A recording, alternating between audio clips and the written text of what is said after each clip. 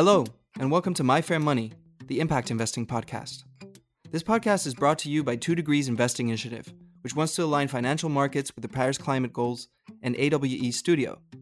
We're here to demystify the world of impact investing and show you how to grow your wealth while making the world a little bit better. Disclaimer: this podcast gives the floor to external experts who are sharing their own opinion. We are not in the business of giving investment advice.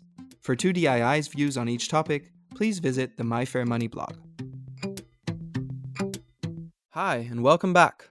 My name is Kirill Hartog. I'm a journalist, media entrepreneur, and an amateur investor myself, and I am still your host for this podcast. Today, we're going to go through different types of financial products. As investors who care about climate change and want our money to have a positive impact, what are the different instruments at our disposal? To answer that question, I've invited Michael Mango from 2DII. Okay, I'm Michael Mango, and I'm the Chief Scientific Officer of 2DI, especially working on the retail and impact investing streams of 2DI. And 2DI is a think tank specialized in sustainable finance.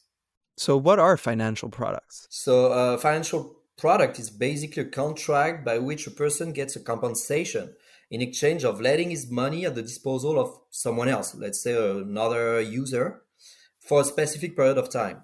And the return he will get will be fixed or variable and is thought as a compensation for the risk he is going to take. And so the financial products, they are issued by banks, by financial institutions, by governments, or by companies. And what are the different types of products that, as a retail investor, I can access? There are so many. To keep it simple, I would say first option for you as a retail investor is to put your savings into deposits in current or saving accounts at a bank. That's the first option. Second option would be to buy directly some securities in the financial markets. And here I'm talking about stocks or bonds. Or you do the same, but not in public markets. You do it outside of markets. You can buy stocks or bonds via crowdfunding platforms, for instance. Let's clear up 2 terms here: public versus private equity and securities. So securities, or financial securities to be precise, are financial instruments that hold some type of monetary value. The most common types of securities are stocks and bonds. Stocks and bonds can be bought and sold on public markets. Anyone can create an account on a trading platform and buy shares of Apple, Tesla, Microsoft, whatever. But private equity is different. This is when companies, usually smaller companies, that aren't publicly traded, make shares or equity available to investors. Private equity is usually harder to access. The threshold for investing is usually higher, meaning you'll need more capital. And finally, another option that is pretty common is to buy shares of investment funds.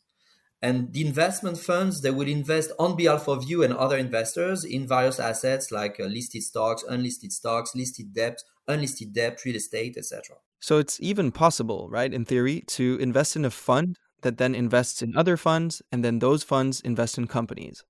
True. And we could do it infinitely. You can, at some point, there could be fund of funds. No issue about it, yeah. Fund inception, right. So let's get to the core of the question that we're tackling in this podcast, which is about impact. So which of the types of assets that you just went through have a higher or lower potential to actually have an impact in the real economy if you're a retail investor interested in the environment? It's a pretty tough question because having impact is not straightforward. So at the end of the day, it will be a case-by-case study. I cannot say a category is good for impact per definition, by nature. No, I can't say that. And academic research is pretty clear about the different ways you can have impact as an investor. We can just check which products are actually actioning the different levers at the disposal of the investor in order to have impact. So this being said, the ones that sounds the most promising in order to deliver impact are the ones that provide additional capital to positive impact project holders.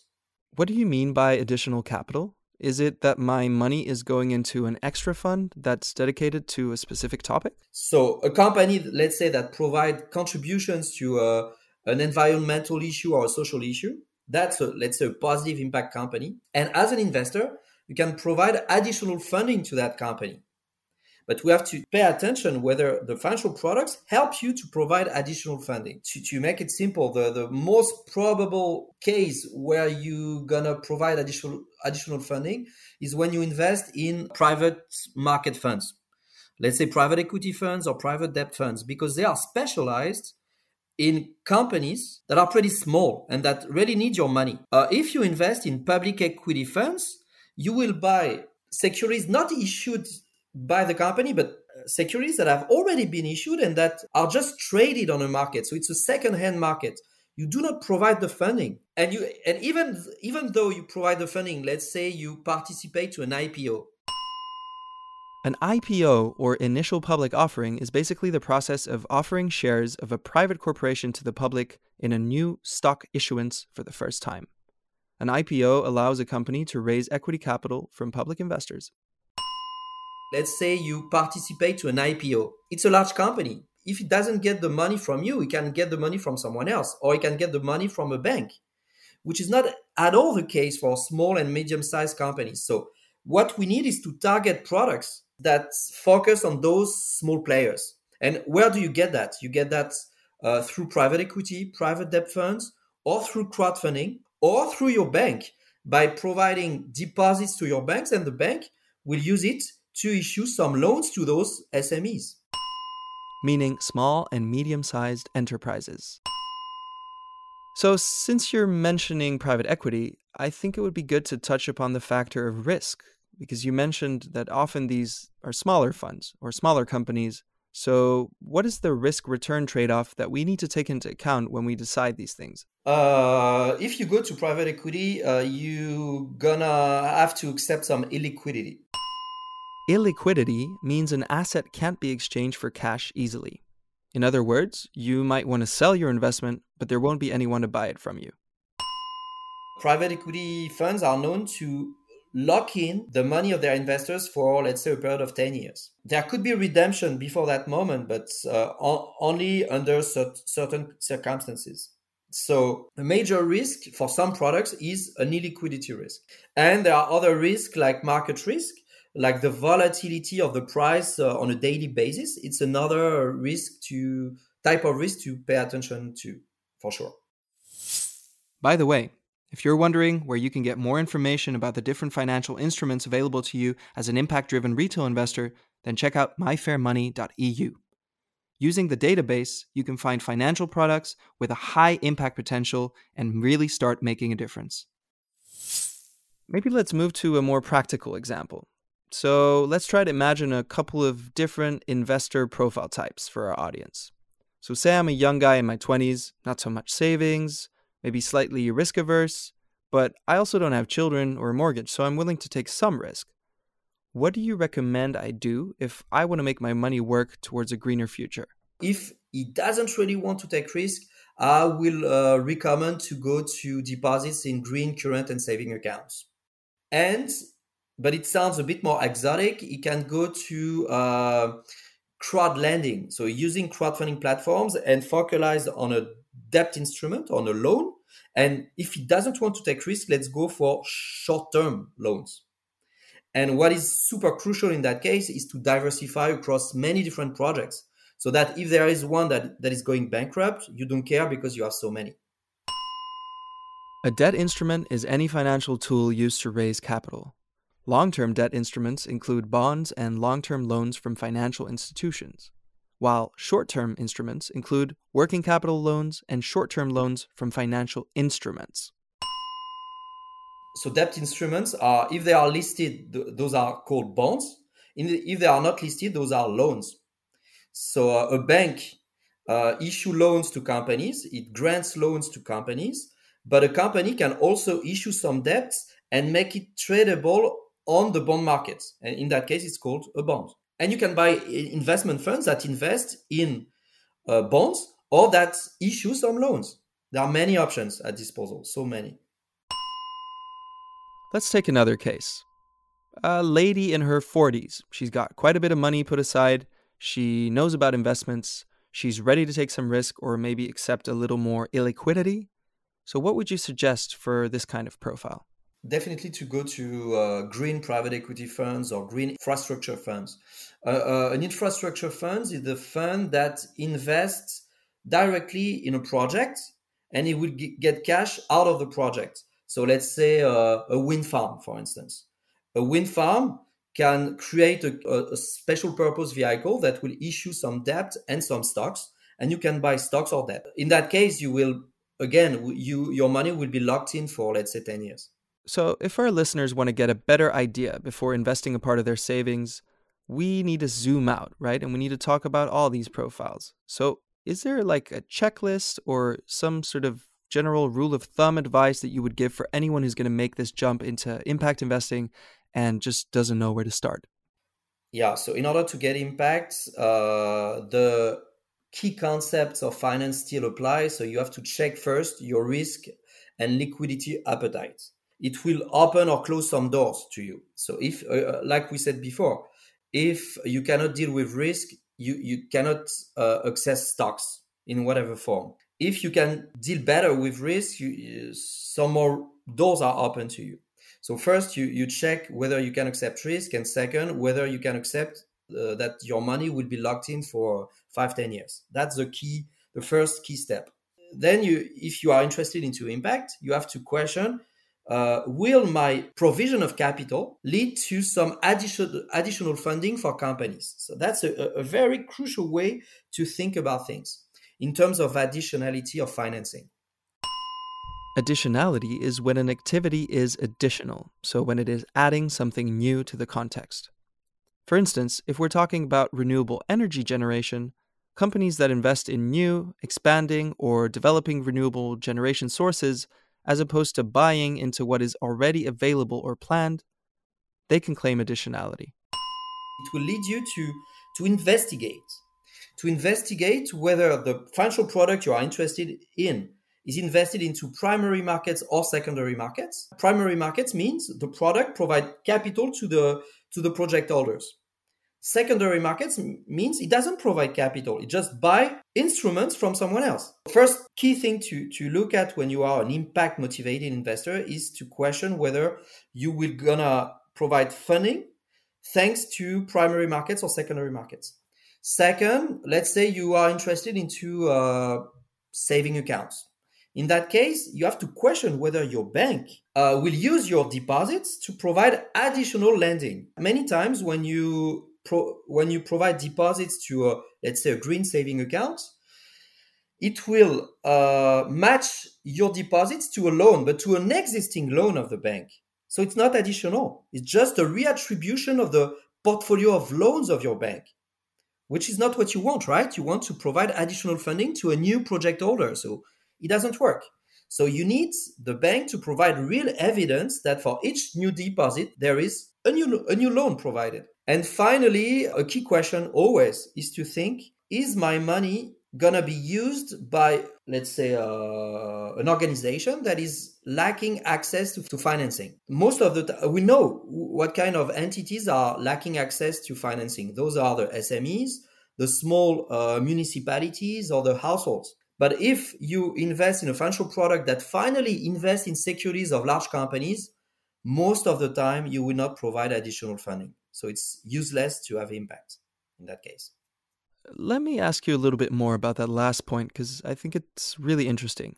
So, you could make the case that maybe you could have more of an impact if you actually invest in a large company because they have more resources, a wider reach, and projects that are more far reaching, right? But you seem to be suggesting that, at least as far as your definition of impact goes, the SMEs and the regional or the local level is more impactful than, I don't know, forcing a majority vote in Tesla to get another woman on the board or something like that. I'm not saying that you cannot have any impact by dealing with large companies. I'm just saying that you will be a drop in the sea. First, so whatever you're doing, you will be small. Like as a shareholder during a general meeting, you will be super small. You will have one vote out of several million. And second, many doors of impact are closed to you if you deal with large companies. Like you will not provide additional funding to them. So the only way to have impact on large companies is basically through engagement. what you were saying, engaging and voting. To have impact through that channel, you need to be super big. And as an individual investor, most probably you will be not big enough to influence the votes. So there is a high chance to end up with a zero impact. When you invest through private equity funds, for instance, you do not aim big, but you are much surer to deliver a non-zero impact. If you go with very large companies, it's like buying an impact lottery ticket. If it works, it can be super big. If you influence Tesla or an oil major, it can be super big, but the probability to really influence the major is super thin. So it's a lottery ticket to me. Thanks, Michael. And before we go, I wanted to mention one more interesting financial product that Alex talked about. For example, you have a French government proposal relatively recently to get rid of sort of a very regulated type of savings account that has existed in France for a long time and dip into those funds and essentially transform them into a type of green savings account. You're not actually taking people's money, right? Like your money's in the bank goes out and invests that money. You just have a claim on that money whenever you go to the bank to withdraw it. So what effectively would happen is all this money that's in what's called a livret A would be used in order to fund green infrastructure projects and sort of fund the energy transition instead of just, the banks doing what they do with it or whether they're buying French government bonds with it. So I think if we're going to talk about this high level, absolutely, we could have some sort of regulatory policy that happens at a high level that mandates maybe that savings accounts, banks must invest 50% in sort of the green economy. That would be fantastic. I think at an even bigger level than that, I would love to see central banks get more involved in this because it's a systemic financial risk because we're going to be confronted with economic catastrophes as a result of climate change.